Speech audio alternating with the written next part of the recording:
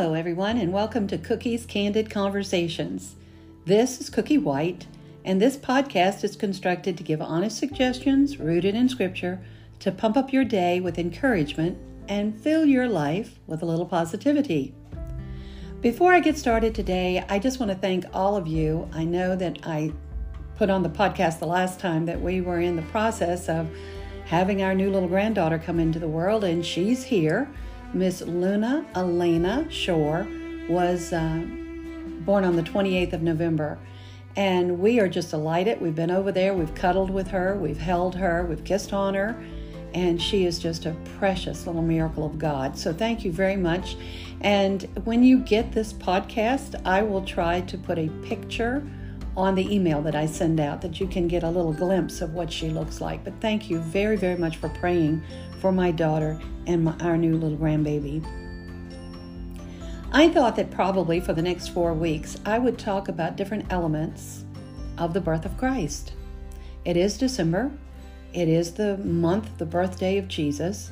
So I thought that I would just do a little bit of study or talk to you a little bit about some of the things that I've taught through the years about the birth of Christ. How many times have you read through the various accounts of the birth of Christ? I would dare say you probably do at least once a year, right? If not in your home, then probably by a pastor of your church or maybe a Bible and life teacher. I've taught about the story of Christmas during several Decembers, trying my best to come up with a different way to recount a very well-known story. Sometimes by doing this method of study, we realize that there are many facets of the story we never thought about before. Could it be due to the fact that we put our hearts and minds on a sort of lethargic automatic mode because we've heard it all before? As I contemplated how to present this podcast today, I'm returning to Scripture found in Luke and read it from the version I grew up hearing, the King James Version. And then I want us to look a little deeper into the Scripture this entire month. I'm going to be reading Luke 2, 1 through 4 from King James. And it came to pass in those days that there went out a decree from Caesar Augustus that all the world should be taxed. And this taxing was first made when Cyrenius was governor of Syria. And all went to be taxed, everyone into his own city. And Joseph also went up from Galilee out of the city of Nazareth into Judea, into the city of David, which is called Bethlehem, because he was of the house and lineage of David, to be taxed with Mary, his espoused wife, being great with child. In Micah, the 5th chapter, the 2nd verse, an Old Testament chapter, there was a prophecy that was made about this coming child.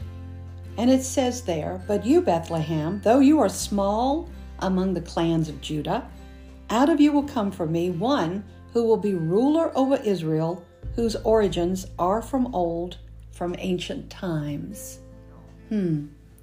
That means Jesus, the Son of God, the one that had been foretold that was coming, needed to be born in Bethlehem. Mary and Joseph were currently in Nazareth. So, all of a sudden, we need a taxation done, and everyone needs to return to their hometowns. Thus, Joseph had to take very pregnant Mary and go all the way to Bethlehem. But that had been designated long before they went on this journey, because the Christ child needed to be born in Bethlehem, according to Scripture and prophecy. So he takes his wife, a very, very pregnant wife, and starts on his journey to Bethlehem. Now, I want to tell you a little bit about this journey. Bethlehem is 5 miles south of Jerusalem. Nazareth is north of Jerusalem. That's approximately a 68.9-mile trip. Now, before you think in your mind, well, that's only a 90-minute drive, let's remember they're traveling by foot with a donkey and a very, very pregnant woman. There were 2 routes actually they could take to get to their destination. The first one, the shortest one, this one, 68.9 miles, would have them traveling through Samaria. This is a terrain full of hills and hostile Samaritans who didn't particularly care for the Jews. Plus the added fact that having Mary walk up and down hills and Joseph pulling a donkey, well, they decided to go for the second route. That particular route would be safer, more comfortable, but more distance. Probably this one was southeast through Jezreel Valley and east of the Jordan Valley, and although you need a map to follow this frame of reference, they would go south to Jericho through the Judean desert to Jerusalem and then arrive in Bethlehem. Total distance? 90 miles. Scholars have predicted this probably would take 4 to 7 days. Not an hour by an air-conditioned car with comfortable leather seats. And Mary, she's at the point of delivery. I don't know about you, but when I was ready to give birth to child number 2, she was coming fast, and I couldn't even stand being in the car going over small bumps. I can't imagine riding on a donkey and enduring that hardship. But God provided Mary with the ability to sustain that trip, so Scripture would be fulfilled. But isn't that just like our Father in heaven? He takes a little town called Bethlehem, whose Hebrew name means house of bread. And that's the town in which the bread of life would be born. There is so much significance surrounding the entire birth of Jesus, where he was born, those that got to hear about the birth, the journey itself. There is so much, I call them golden nuggets in this story. But Bethlehem, even the place of Christ's birth, teaches us about the nature of God Almighty and what he does for us. But we have to come to the conclusion today and ask ourselves, there was no room in the inn once they get to Bethlehem. They had to be put in a barn, in a stable. You know, I just wonder what that foreshadows about the Christian faith in today's society. Do we have room for the Son of God in our homes, in our inns today?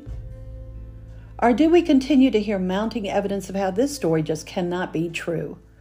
God having a son, and then to top it all off, he allows that son to be crucified for the sins of the world. Who in the world does that? What are people missing today with that explanation? How do you answer that question?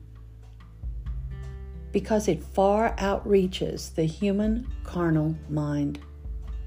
We have no grand explanation because it far exceeds us, because the love God has for us is far greater than any love we've ever known. We couldn't give our own children up to be crucified.